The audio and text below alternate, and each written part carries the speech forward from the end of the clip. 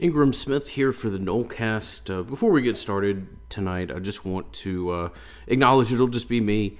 I'm ever so fortunate as to who my co-host is, and I know that sometimes Bud can come off as like a analytical genius, and that he is, but someone that is, he's just a very bright guy, and he's also a human being, and he's somebody that is hurting right now for his hometown and the 239 as a whole. Bud is fine, his family's fine, but the place that he grew up in and sees it's his hometown was pretty much wrecked and destroyed. So it'll just be me tonight. Best to Bud, best to his parents, best to his great group of friends that I've been fortunate to be able to know to the level that I have during this course of the podcast. Again, everybody's fine. Bud will be back with us in time, but best for me to just do tonight's podcast and not trouble Bud with it. So we'll get into it. Tarpon Cellars is our sponsor. They make the Nolecast possible.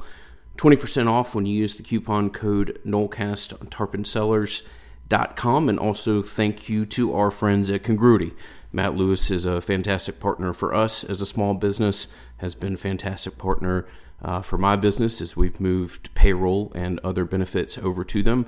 And if you have any questions about Congruity or what they can do for your business or how Matt Lewis can be an asset for your business, would encourage you to reach out to me directly. So let's get the conversation tonight started about when Wake Forest is on offense and what that's going to look like, as that is the part of the game that will probably go a long way in deciding ultimately who wins or loses. And I think Florida State's offense is going to perform at a level. We'll just talk about exactly what level that is and what level is needed of it in about 15 or 20 minutes.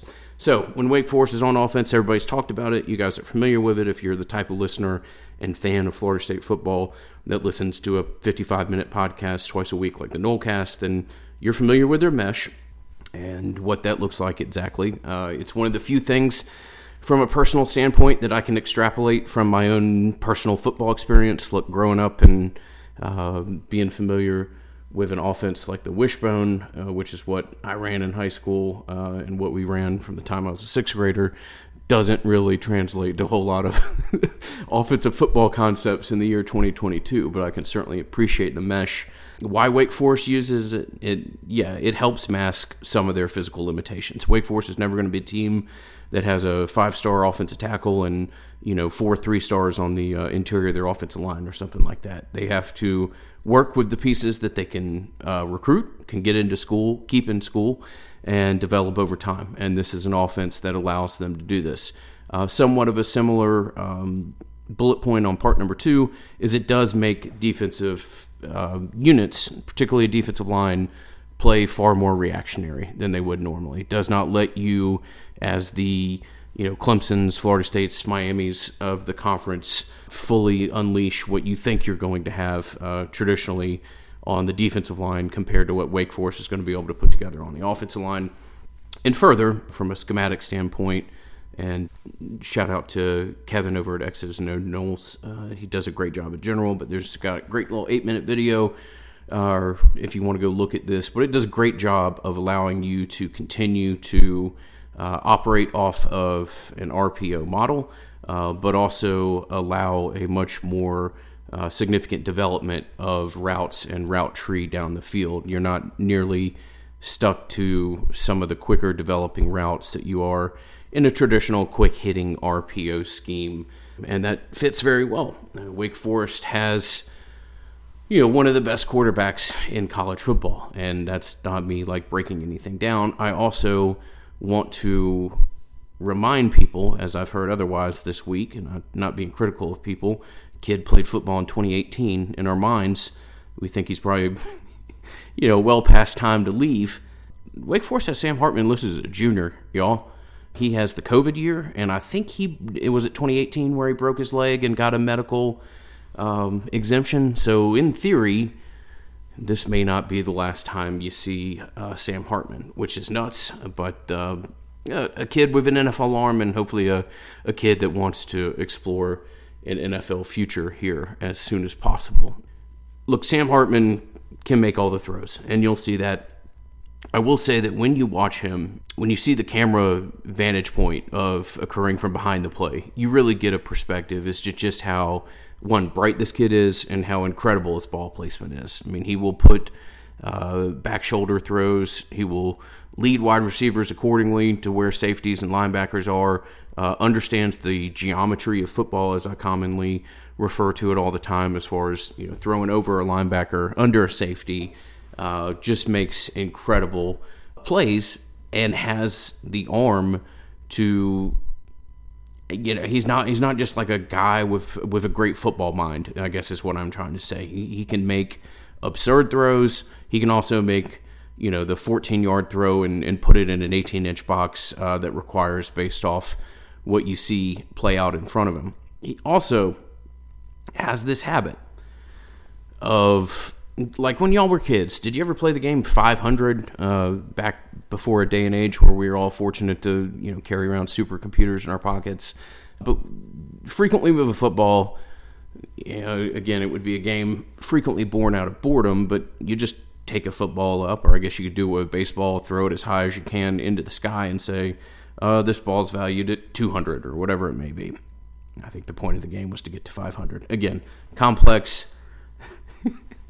a complex level of entertaining we all did as children, trying to find more excuses to play sports. But my whole point here is that there are times where Hartman will just throw a ball that looks more like somebody that's trying to play the game of 500 or something like that. What I mean by that is the trajectory is as far north, straight up, as you're going to see in college football. And this is not like, and I'm trying to take a shot at a guy, this is not born out of necessity. Like I said, he's got the arm strength to throw the ball all over the yard. It is really more born out of just a quarterback being exceptionally bright, knowing how to use the geometry of the game, how to throw a ball into an area as to where it's his receiver, one other guy, and it's either going to be an incomplete pass, a completion, or a pass interference, just based off how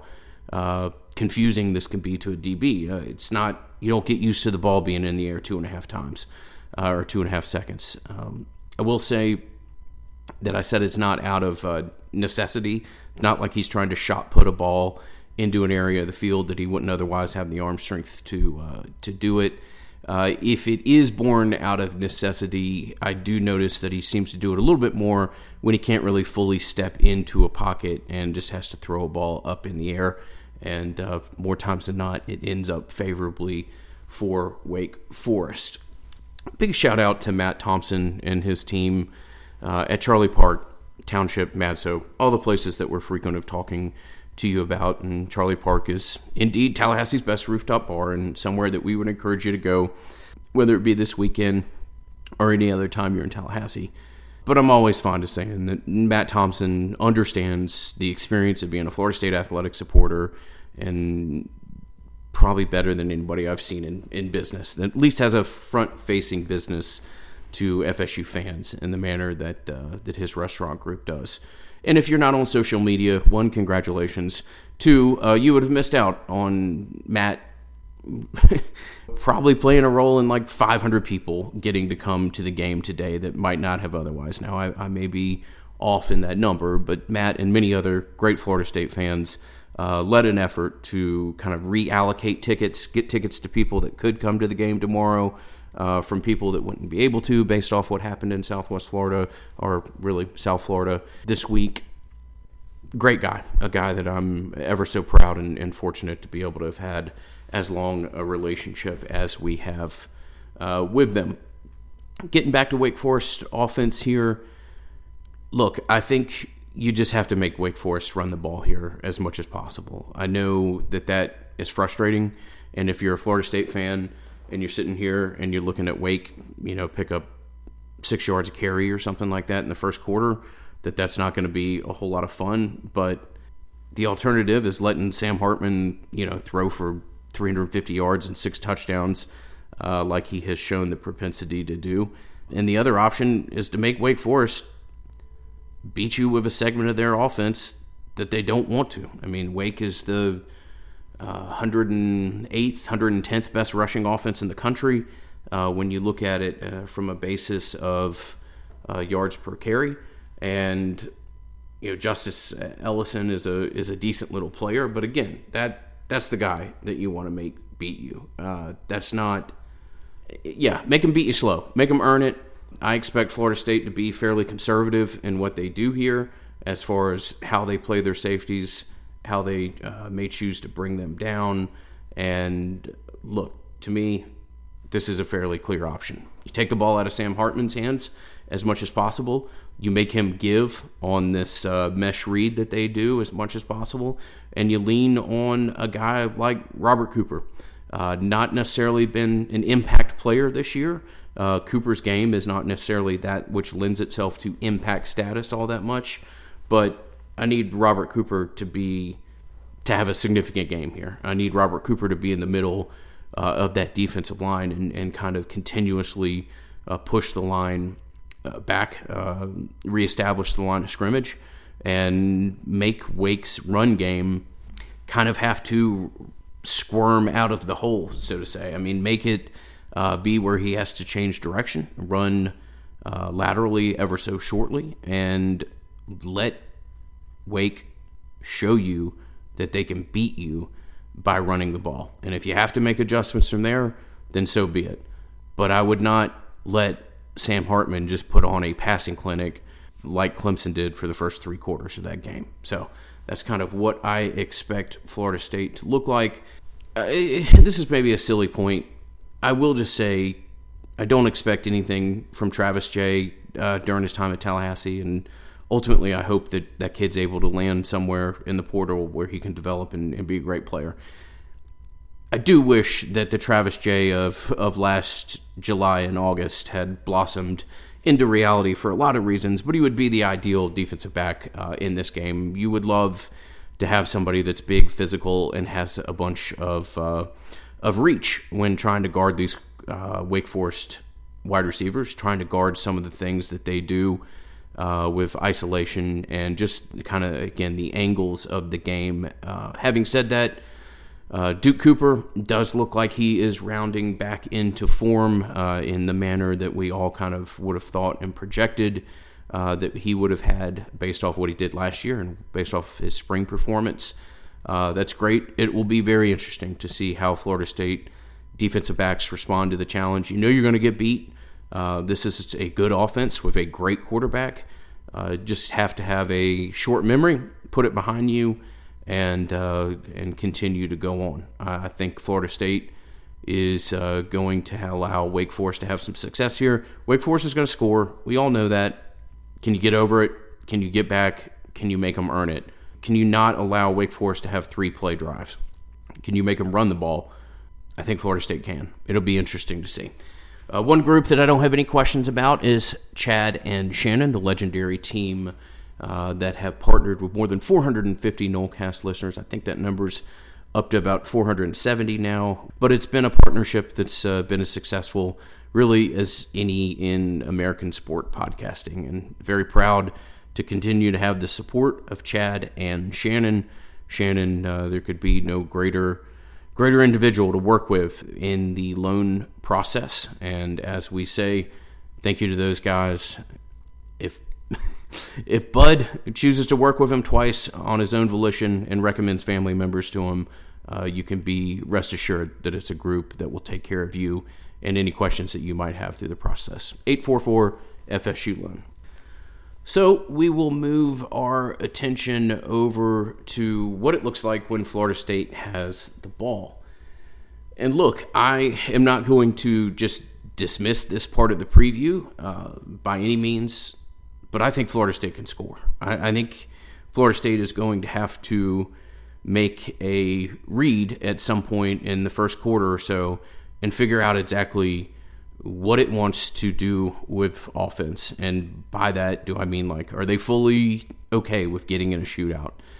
Do they think they can beat this Wake Forest team, 45-41 or something like that? Or do you try to use your offense to limit the amount of touches, the amount of at-bats that Sam Hartman and that offense gets? Can Wake Forest stop Florida State in the run game? I don't think so. Is this necessarily the Florida State offensive line that we thought it would have been at the beginning of the year? And if you were able to move Jazz guard, that I'd be able to say, hey, look, Florida State's going to be able to flat out physical Wake Forest at the point of attack, run the ball when they want to, and how they want to. Oh, that'd be interesting. Even with some of the pieces that you don't have there, I think Florida State will be able to do that to an extent. Expect to see Trayshawn Ward early and often, and Wake Forest is not a team that is great at tackling. They have one of the higher missed tackle rates in the country, and if you've listened to any of the talk about Trey Benson this year, you are well familiar with the fact that he is one of, if not the best back in the country when it comes to created broken tackles by the defense. So I think Florida State will come out early and see how successful they can be running the ball. I also want to point out that Wake Forest in general plays a fairly conservative defense and loves to keep things in front of them in the passing game. I think if Florida State wants to be patient, they can, and Jordan can be patient. I think he can have a great day with underneath passes and picking up 6 to 15 yards at a time in the passing game. I also think that Jordan's legs can be much more impactful here, and they don't necessarily have to be on design runs. If Wake Forest stays in kind of a soft shell and a fairly conservative defense, I think Wake can be got via Jordan's legs, again, 7 to 12 yards at a time. And can you force Wake out of what they're trying to do on defense based off what Jordan can do with his legs, and again, based off what Jordan can do with his legs on plays that aren't necessarily design runs. I love the progression that Jordan's made, and I love the fact that he's become an absolute pocket passer. But if it's not there, I want Jordan to tuck it fairly early and see what he can pick up with his legs. I really do think that you may have the ability to make Wake do something that they don't want to, based off being patient in the air and based off taking what you can get if it's not immediately there in the passing game. This does kind of organically bring us to our Prize Picks segment. Prize Picks is a fantastic partner of the Nolecast, somebody that we are very excited to work with. Anecdotally, I will tell you that I have loved this Prize Picks endorsement because I have watched far more college football than I have in the past couple years, as far as like staying up till 10:30 to catch a Pac-12 game or whatever else it may be. It's fun. You can use the coupon code Nolecast for your initial deposit back, as many of our listeners have done. I want to thank you for the support that you've showed there. But to bring it back to the Wake Forest game, Micah Pittman currently at 3.5 receptions. I like that number.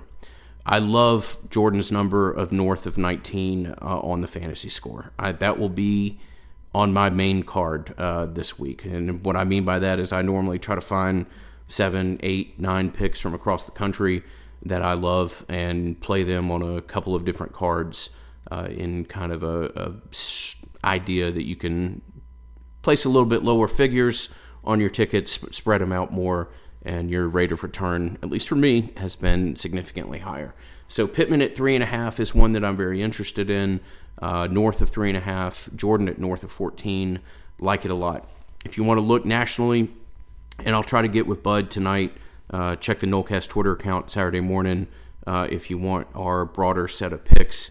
But I do, just speaking from a macro perspective, I want some kind of exposure to LSU's offense against Auburn. And now, is it the time where a Kayshon Boutte play actually hits? Yeah, I might look at that. I might look at 55 yards against offense, 55 yards of receiving for LSU against an Auburn team that I think is broken, and an LSU team that is hell-bent on showing people that they're moving in the right direction. For me, it's Boutte. For you, it may be some other element of that offense, but I would encourage you to look at it. Also like the Jace McClellan kid at Bama. I think his number's at 61.5 rushing yards against Arkansas. That despite the Georgia Tech kid that has transferred over, McClellan has kind of become the feature back so far, and I like that number a decent amount.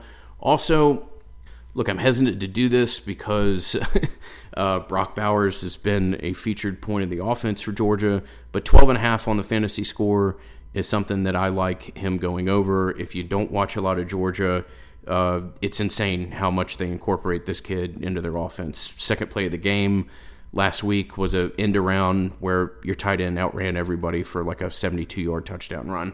Bowers at 12.5 for an offense in Georgia that's still trying to figure out exactly where it can go and who it can go to. I think Brock Bowers is the ultimate kind of security blanket for Stetson Bennett, and I like that score a lot. Again, check back with us on Twitter. Bud and I will talk tonight, hopefully, and have a broader idea as to some of the Prize Picks plays out there that we really like. But thank you so much for your support there. And Florida State's offense has, we've seen that kind of each wide receiver has had his own day, as far as Portier was fairly featured in the Duquesne game, if you even want to reference that game. Obviously, Pokey did what he did in New Orleans and made us all. Pokey just has a habit of making insane catches and has no shame in letting a defensive back immediately know that he made said catch. Johnny Wilson against Louisville. Point being here, everybody's featured differently. I do think that this could be a game where Johnny Wilson is massive. You don't have to look too far in the past to see an example of larger physical options, whether they be tight ends or wide receivers for Clemson, really doing things against Wake's secondary. And look, Wake Forest is a very good program that is very well coached by a guy who can come off as a little bit of a swarmy, bizarre character in some stranger press conferences this week. But they're a really good program that plays hard and is well coached. But despite all that, you're still talking about Wake Forest. You're still talking about a very small school with academic restrictions as far as when it comes to getting in. And Wake Forest is a place that, like, a lot of friends of mine that went there would call it like work forest. It's a place where you go to school and you do a lot of academic work. My whole rambling point here is that Wake Forest lacks a lot of the high echelon, like, physical talent, and it becomes apparent at times. And ultimately, if you're Florida State and you got a guy like Wilson, you got a guy like Malik McClain, they would be two pieces that I think would be significant parts of your offense if this turns into hey, we're going to win 45-41. We're going to win, try to win in the 40s. Then I am excited about what would happen with Florida State's wide receivers, and I think those two may be featured prominently. Not so much a Prize Picks observation, but just what this game may evolve into. So a little bit of a different preview today. Again, want to reiterate my thoughts with the people of all of Florida. I realize that made its way across the peninsula, but particularly of Fort Myers and all of Southwest Florida. So appreciate your support as always. I hope as many of you that want to make it to the game can. I think it'll be a better atmosphere than I would have imagined earlier in the week. Glad that the game was able to get in and proceed on, and look forward to talking to you, whether it be myself or Bud, on Saturday evening for an Instant Reaction podcast. 4-0, a little bit of a discombobulated week here, but a program that has a chance to go to 5-0, and you can see it just with your eyes and ears that Florida State is becoming a much larger point of national conversation. Win this week, and it only gets amped up further, and it's going to be very exciting to support a program that, look, I don't need validation from people on ESPN or anything else like that as far as what this program's doing or the direction it's heading, but it is nice to turn on the TV and not have the only time that Florida State's mentioned with phrases like, what's wrong at Florida State, or will they ever get back to the program that we grew up knowing? Well, we'll see. But so far, it's been a hell of a fun run. Seeing them get to 4-0. Here's them going 5-0 this weekend. As a formal prediction, I think they do. I have Wake Forest losing to Florida State 31. Well, I should give the Florida State score 35-31 in favor of FSU, a team that moves to 5-0 and a team that has a legitimate chance to win the ACC Atlantic. I'm Ingram Smith. I greatly appreciate your support of the Nolecast. We'll be back. Talk to you soon.